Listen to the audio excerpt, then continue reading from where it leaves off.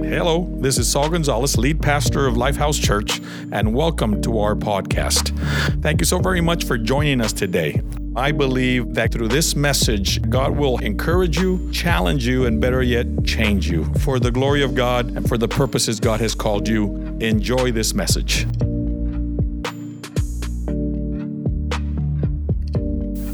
Hello and God bless you and welcome to Lifehouse. Welcome to our online service. For those of you that are joining us, thank you and welcome. I pray that this ministry, this message today would encourage you in Jesus' name, as God has called this church to lead thousands of people to know God, grow together, and go serve. He has called us to do a fivefold focus, and that's to reach the lost, retain the next generation, disciple the believer. Number 4, equip and empower emerging leaders. And then number 5, God has called this church to plant churches, to grow by multiplying. In Jesus' name, we thank you for your prayers. And I pray that this message to everyone here will be spiritual, will be powerful, will be personal in Jesus' name. Mark chapter 14, beginning with verse 17.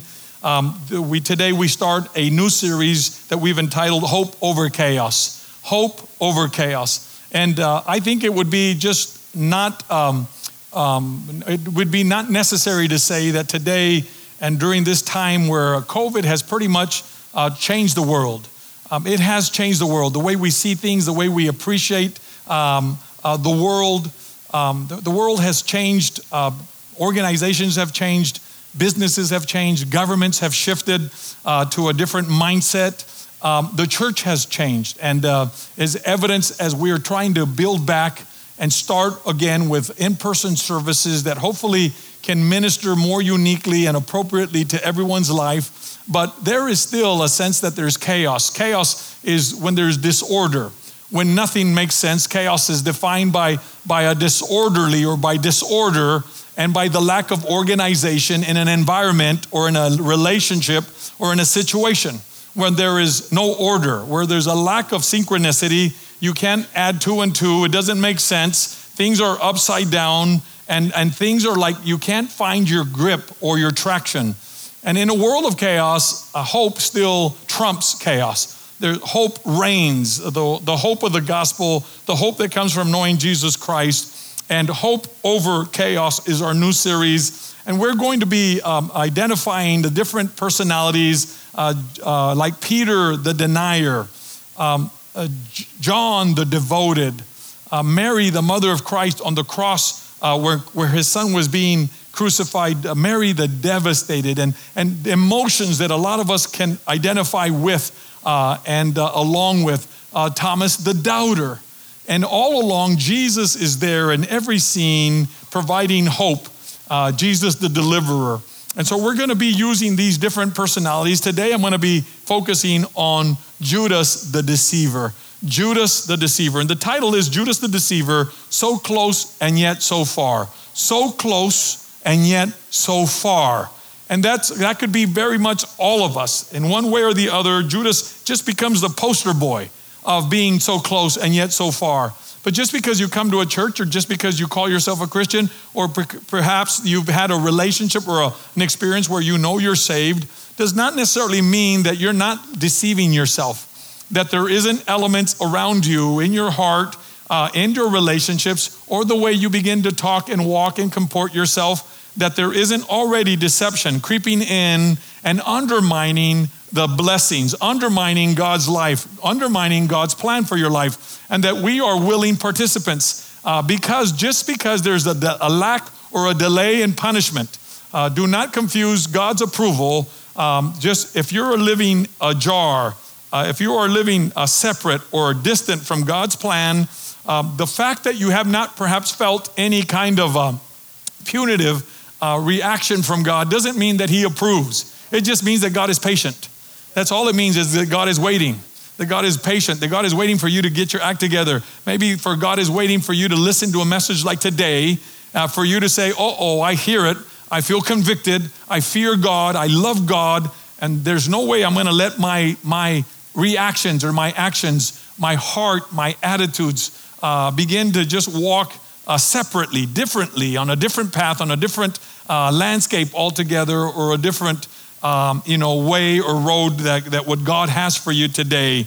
I want to begin in Mark chapter 14. Let's read the story of Judas here and his interplay and interaction with Jesus. Mark chapter 14, beginning in verse 17. When evening came, Jesus arrived with the 12.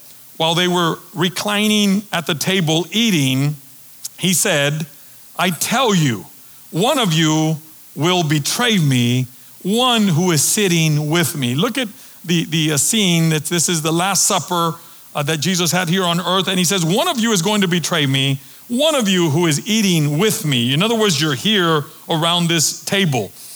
Verse 19, they were saddened, and one by one they said to him, surely you don't think or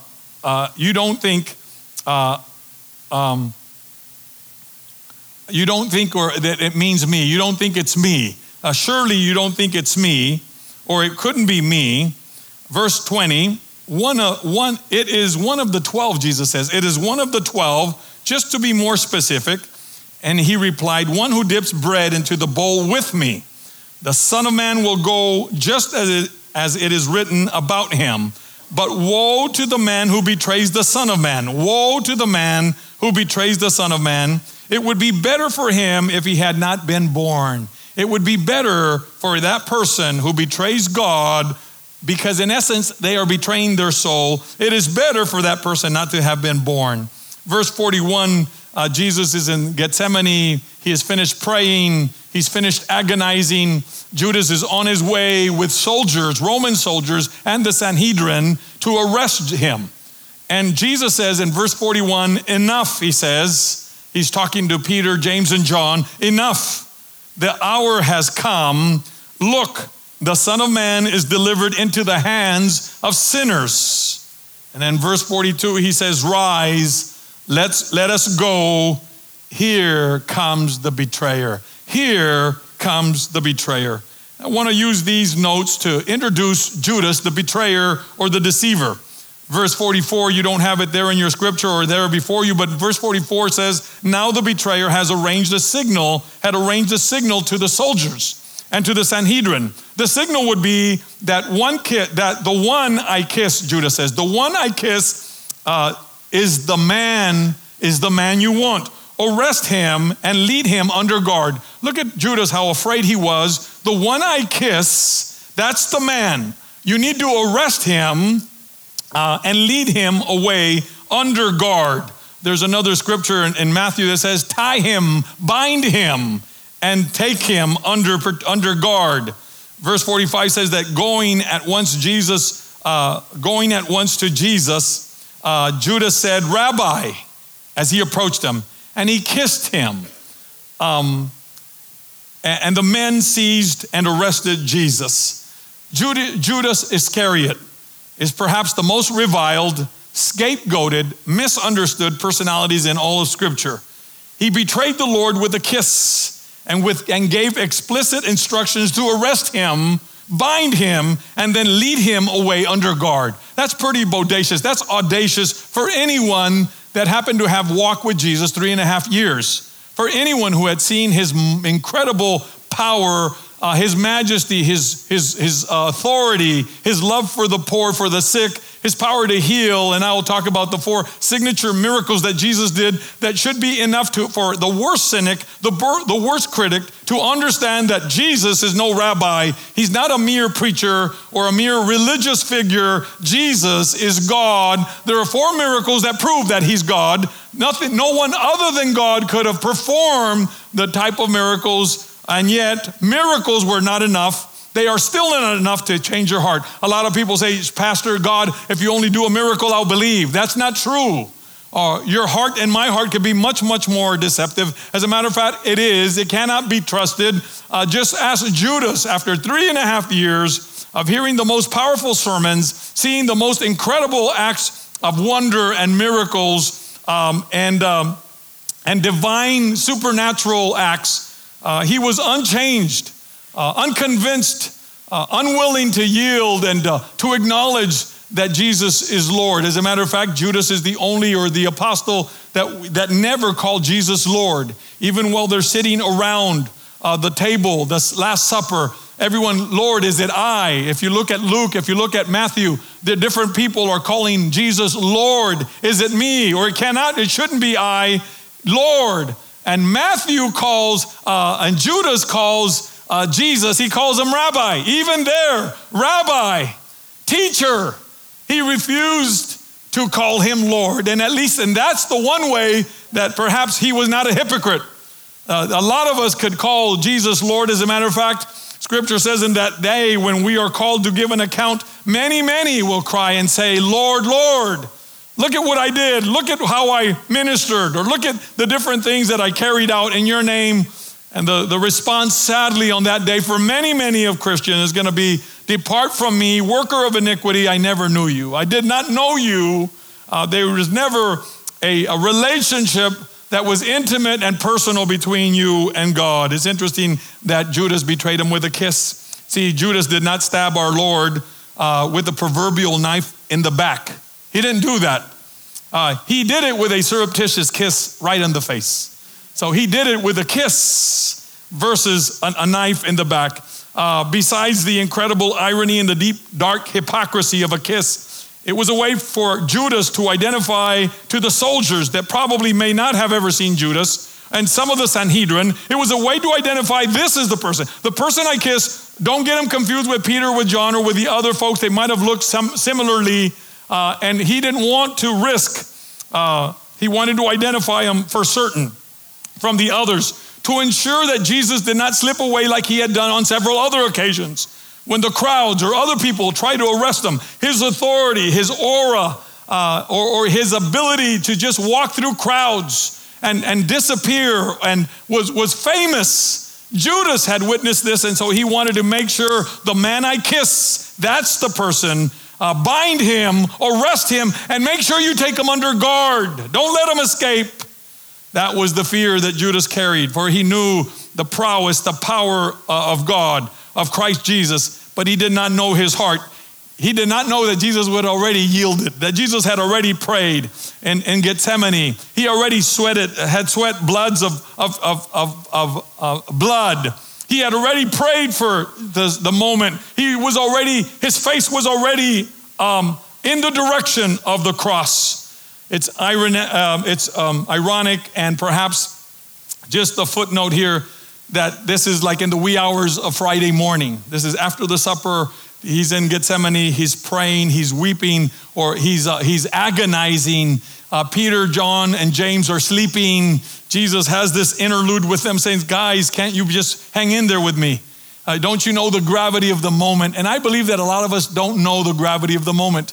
I believe that your spiritual and my spiritual discernment sometimes is we're so caught up in your own slumber, in your own sleep, in your own details, or in your own life, that God is calling you for communion. Christ is calling you to spend time with him, praying and just being in his presence. And most of us are nonplussed. We are not in tune. We are indifferent with the Christ that wants fellowship.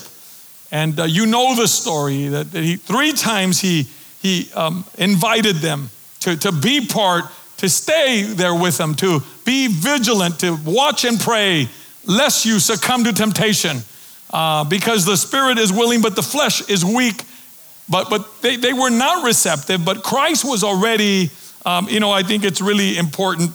This is besides the note or the message, but I think it's important.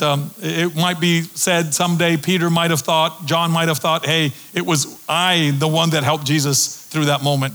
It was me praying with him that helped him through that moment. The truth of the reason Jesus is saying this is not to put blame on John and James and Peter. He's not trying to make them look bad. In essence, he's trying to say that even though they failed to be with him, that at the end of the day, redemption was all on Jesus. Redemption was his work. It was not a co-work. It was not they helped me through that moment. They stood with me all night. No, it's just to prove that you and I will fall short every time or a lot of times, and Jesus will still do what he needs to do. Jesus will still accomplish the work that he wants and he needs to accomplish. How many say amen? So with or without you, but Jesus is inviting us to be with him in this process. I want to just talk a little bit about the kiss, about the betrayal of the Judas kiss. The Judas kiss, the betrayal. For Judas, it was high stakes, do or die, middle of the night, all or nothing, treason.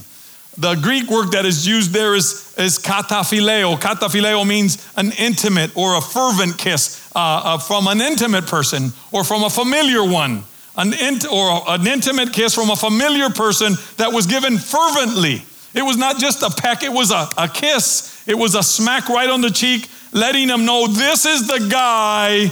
And then in Luke chapter 22, Jesus asks Judas, is this how you betray the Son of Man with a kiss? I'll say that again. Is this how you betray the Son of Man with a kiss? Why a kiss? Why not point him out?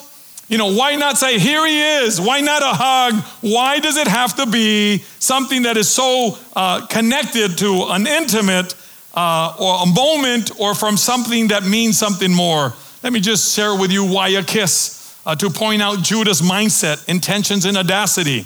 Back then in the Middle East and during that time and still today, slaves kiss their masters on their feet.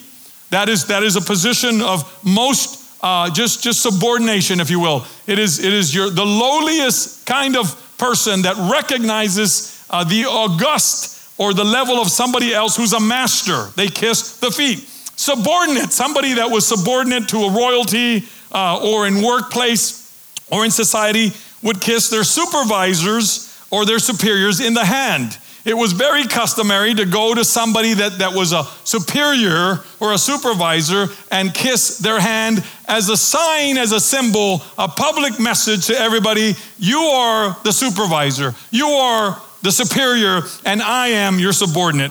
Equals would kiss the cheek. Equals would kiss the cheek. It was a sign of mutual respect, of honor, and brotherly affection.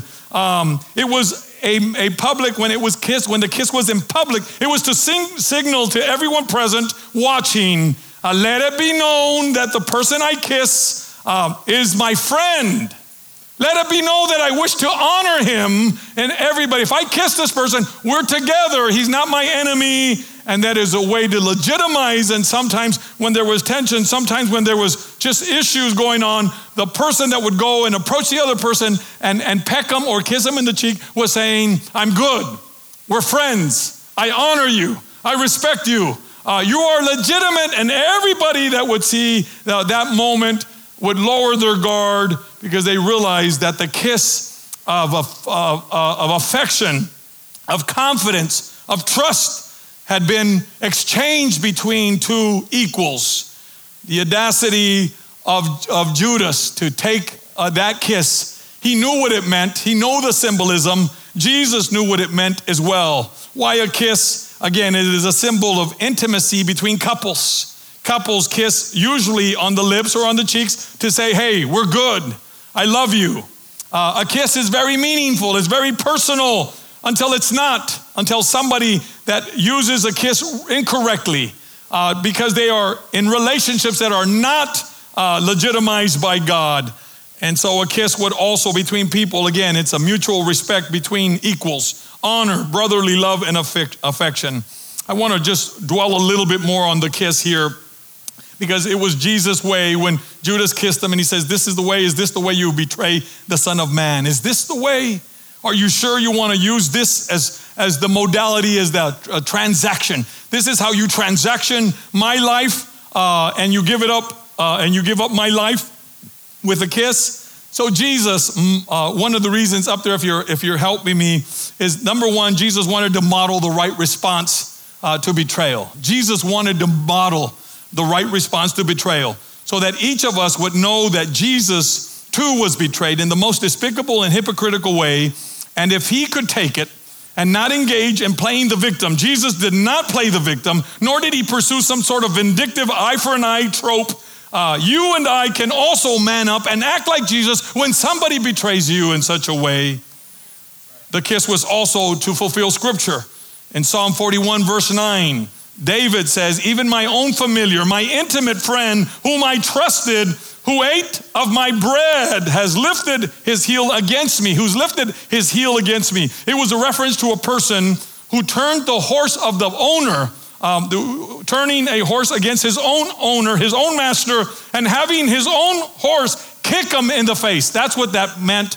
That phrase has lifted up his heel against me.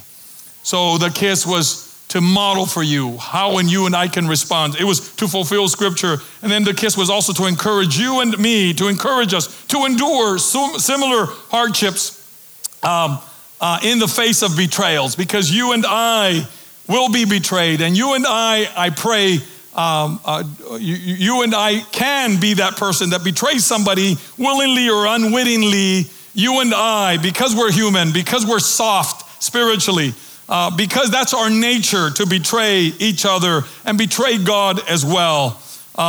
Judas, are you betraying the Son of Man with a kiss, is what Jesus' response. You know what Jesus says in Mark chapter 14? He says that for the person that betrays the Son of Man, it was better for him not to be born. So it's better never born than forever in hell. Better never born than forever in hell. I want you to think that a bit, because unless you take your life for granted, your salvation lightly, your opportunity to walk with God and make a difference and develop spiritual adroitness and dexterity and strength and identity, for you to know who you are and where God has placed you. What's your role? Because if you don't embrace the purpose, the salvation that God gives you and offers you through just the spirit of faith in Christ Jesus, for those that do not know Christ, for those that reject Christ, for those who betray the invitation that God has for salvation, eternal salvation, Jesus says this: it is better for that person never to have been born.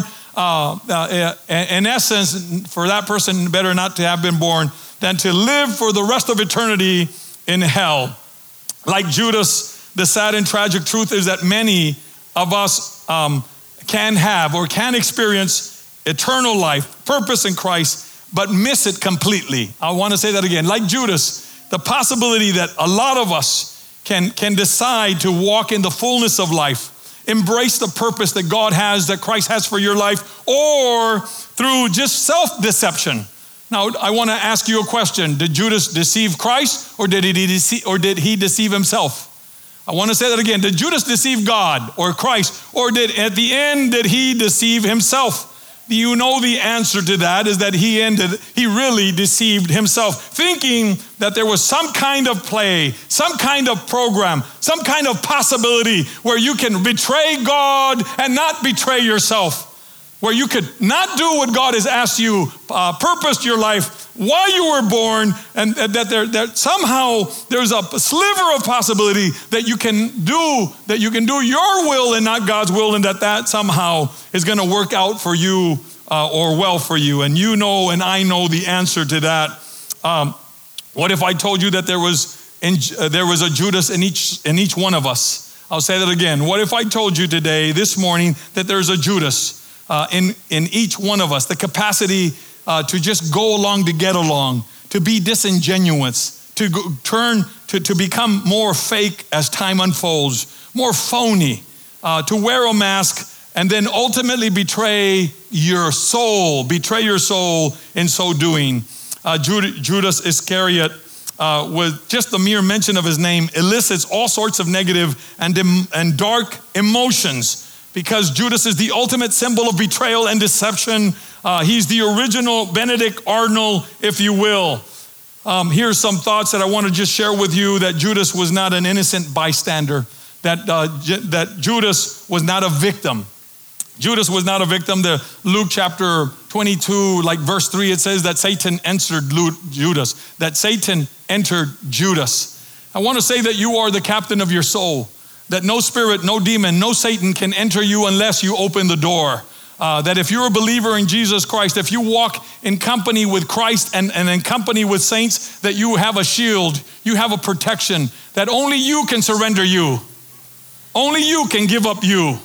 Only you can take actions to betray your own soul. Judas was not a victim, nor was he an innocent bystander. He had both say and sway in the matter, because Satan has no power only where a man's sinful passions hold sway. Yes, Scripture tells us that Satan entered, but he entered because the Bible says in verse 6, Luke 22, that Judas consented. Judas consented. It says, Scripture tells us that Judas consented, and he watched for an opportunity to hand Jesus over to them, to the priests and to the teachers of the law, when no crowd was present, because they were afraid of what the crowd could do to them. I want to use this time here to kind of help you and myself look at some of the characteristics that Judas allowed to develop in his personality. Just the first one, that Judas was a deceiver. Simply stated, he intentionally misrepresented who and what he really was. I want to say that again. Judas was a deceiver. That in the act of betrayal, he was acting the deceiver, playing the deceiver. He went to great lengths to hide his true self. His thoughts, his takes, his turns, his transitions were coldly calculated for maximum effect. So much so that that no one in all Scripture, other than Satan himself, even comes close to the conniving calculus and successfully sustaining for 3 years and a half, sustaining the facade that he was a believer and a follower of Jesus Christ. It was a facade at the end of the day.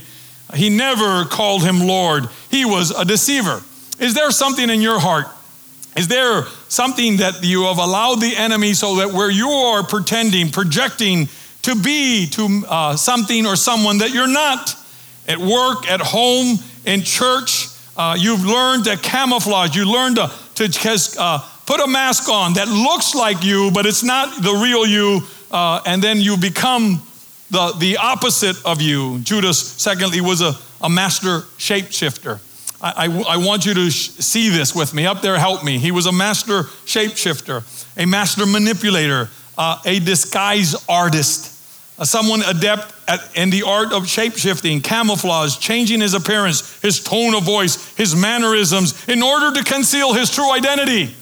We'll see that real shortly in John chapter 12, where Mary was worshiping, weeping, pouring her heart and her perfume on the feet of Jesus, and he just becomes all of a sudden really spiritual, indignant, and looking at the price, at the cost of that perfume, and he says that perfume could have been sold to the poor, and it could have been given to the poor. It could have been sold for a high price and given as if he cared for the poor. And John later on tells us that he did not care for the poor because he was a thief. He was a thief. So Judas was not just a deceiver and a shapeshifter. Like maybe some of us have learned how to just, all of a sudden you become into somebody else that moment when somebody is asking for accountability. Maybe a wife or a father or a dad or a mom is asking you, hey, let's talk, and all of a sudden you turn into somebody else. And that was Judas. He was a shapeshifter. Judas was also a hypocrite. A hypocrite is somebody who says something, stands for something, but at the end of the day, he really does not believe it. He acts like it, but he really doesn't believe it. No one but Jesus knew that Judas was a fake, a phony, and a fraud, an imposter who acted as the ultimate Trojan horse to betray our Lord. Jesus knew what was in his heart all the time, and he still treated Judas with respect and with dignity. And just like he does you, he's not going to out you in front of people. Jesus is not going to embarrass you. He's not going to humiliate you. That is your job. That is your responsibility to hear the word of God, to feel convicted, to feel conviction, and then to turn and repent from any hypocrisy, any deception, any shape-shifting ability that you've learned to manipulate, to maneuver, to monopolize, because that's how way you were taught. Maybe somebody you knew took different forms and different shapes, played the victim, played the manipulator, cried crocodile tears, got angry and boisterous when someone was trying to maybe have a conversation to confront. See, Judas hypocritically feigned righteous indignation when Mary poured perfume on Jesus' feet. Why wasn't this perfume sold and given to the poor? He says it was a year's wages. And look at just the indignation. Like people, maybe at church, like David, when When David was confronted by Nathan, and a parable was shared with David when he'd actually killed Uriah and had already had adulterous relationship with Bathsheba. Bathsheba was pregnant with their baby. And David has the audacity of trying to fix things. He sends Uriah home, but Uriah is a righteous man. He says, I cannot go home and sleep with my wife when my men are out there under tents, under a military campaign. Now look at that. And David was thinking, wow, what happened to my integrity? Look at this man's integrity. Refuses to go home because his men were out there. At a time of war, he says, how can I indulge? How can I go home and sleep in a warm bed and with my wife while my men are out there? He says, no. And he did that under stupor.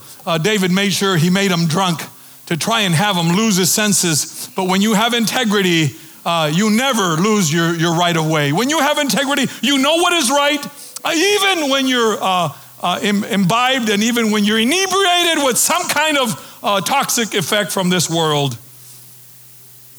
By the way, this is good preaching, but just maybe because it hurts too much. Maybe because it hurts. Judas was a thief. Now, I'm not calling anyone a thief. I said Judas was a thief. Up there, help me. Thank you. You're there. So he said, watch, John 12 says that he did not say this because he cared about the poor, Judas, but because he was a thief.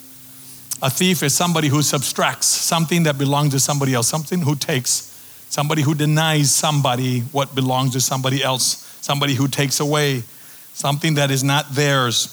And let me tell you something, it's very, very easy today and age to justify subtraction, to stay with something that belongs to somebody else, something that does not belong to you.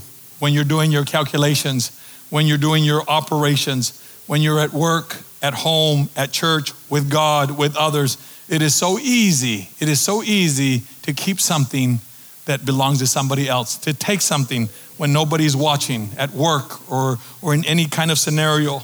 And I'm telling you that these kind of character flaws can begin to evolve and then grow, and then pretty soon you justify the way you do accounting, the way you do your taxes, the way you interact with others. Just real quickly, 2-3 weeks ago, I was going through a drive-through that they gave me more change. I knew it, but the drive-through was long. If you had to go, the restaurant was closed, and so I had to make a decision. Do I keep the extra change and justify it as a blessing from the Lord? Oh, well, their mistake. They're a big corporation. They'll survive. And so I just felt convicted immediately. I got back in line. 15 minutes later, 18 minutes later, I shared the receipt. I shared the change. And I went home a winner. I went home blessed. I knew that I did the right thing, because once you start slipping, once you start justifying, it'll become part of your character. It'll become part of what you do, part of who you are. Judas was a lover of money, not of Jesus. Judas was a lover of money, not of Jesus. Here's I want to finish with this. Judas was sermon proof. At the end of the day, Judas was sermon proof. No amount of preaching, no amount of teaching. The power of God, the preaching of the words of Emmanuel, God with us, that he proved to be unmoved and unimpressed by Jesus' teaching and preaching. And I believe that could be the same for all of us, that we get so used to, so accustomed, church is all, but so familiar that you and I become the sermon proof. You develop immunity to the presence and to the power and the preaching of God's word.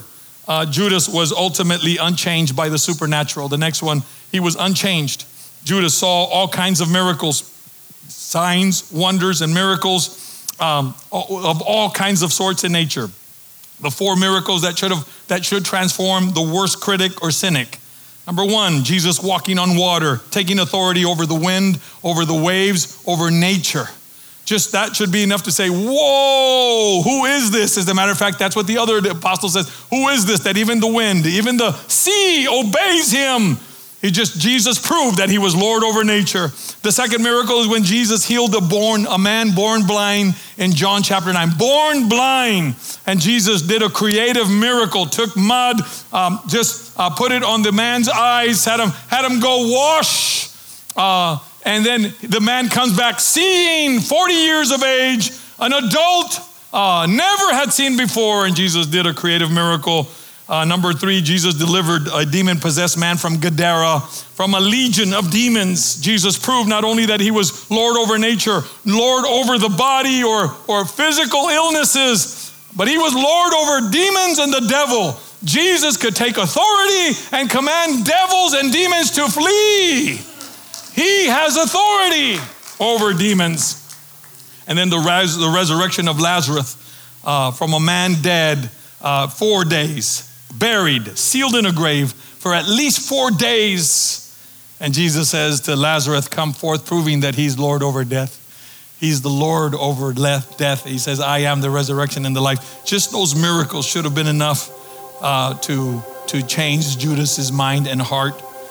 See, Judas was giving Jesus some things. Up there, help me, yeah, but not everything. Maybe we're giving Jesus some things. Just enough something. But maybe you haven't given Jesus everything that belongs to him, everything that he deserves. Your best worship, your best praise, your best life, your best time, your best giving, your best gifts, your best talents. See, like Judas, he gave Jesus some things. He walked, he played the role, he spent the time, but he did not give him everything. Judas was willing to go for the ride, get what he could, game the system, go through the motions. But at the end of the day, no one can deceive Christ by just serving 2 masters. Every one of us will be known by our fruits at the end of the day. Not by what we say or how we look on the outside, but what we do and whether we deliver, whether we believe, and whether we've surrendered everything. So you're either all in or you'll soon be out of luck and out the door. And that's the truth. Lastly, Judas called deep devotion and willful worship a waste. Judas called the worship, the weeping, the sacrifice of Mary in that one scene in John chapter 12, and he says, this is a waste. This is a waste of time. This is a waste of an act of worship. This is a waste of money. When somebody gives and pours their heart, their devotion, their giving to God, their money, the Judas in you says, does God really need my 2 cents worth? Does God really need me when there's other people? And then all of a sudden you begin to see and you begin to convince yourself that worshiping and giving and being devoted is a waste. Oh, that's Judas. That could be in our hearts. Mary took her very expensive perfume and broke it open and poured it on Jesus as an extravagant act of love, devotion, and worship. All Judas could see was a year's wages being utterly wasted instead of being laundered. He wanted that money to be laundered through and funneled into Jesus' treasury, which he happened to be personally in charge of. And I could see that most of you are not moved by this message, so I'm going to conclude it since it did not have any effect. Close your eyes. Thank you. Would you close your eyes? I didn't see anybody running in the pews or the hallways here, so the aisles. I didn't see anybody scream, praise God. And for those of you that are online, we thank you for your just being with us, believing what God is doing, being Jesus-centered. Be Jesus-centered. If your life is not right with God, it just takes you a moment to cry out to God and say, forgive me of my sins. I repent. I ask you to be my Lord and Savior. And He will. And then just serve Him. Get connected with a church. Get connected with a fellowship, with a people that follow Christ and love Him with all their heart. In Jesus' name, we love you. We bless you. In Jesus' name, God bless. Thank you so very much for joining us today on the Lifehouse Podcast. I pray and hope this message has encouraged, inspired, and challenged you to grow closer to God. If you would like to be a part of what God is doing here at Lifehouse, visit our website at lifehousechurch.com. That's lifehousechurch.com for more information, or consider subscribing and share it with one of your friends and family. Thank you again for being part of our journey, your journey, that will lead you to know God better, grow together, and go serve and make a difference. Thank you again. God bless you. See you next time.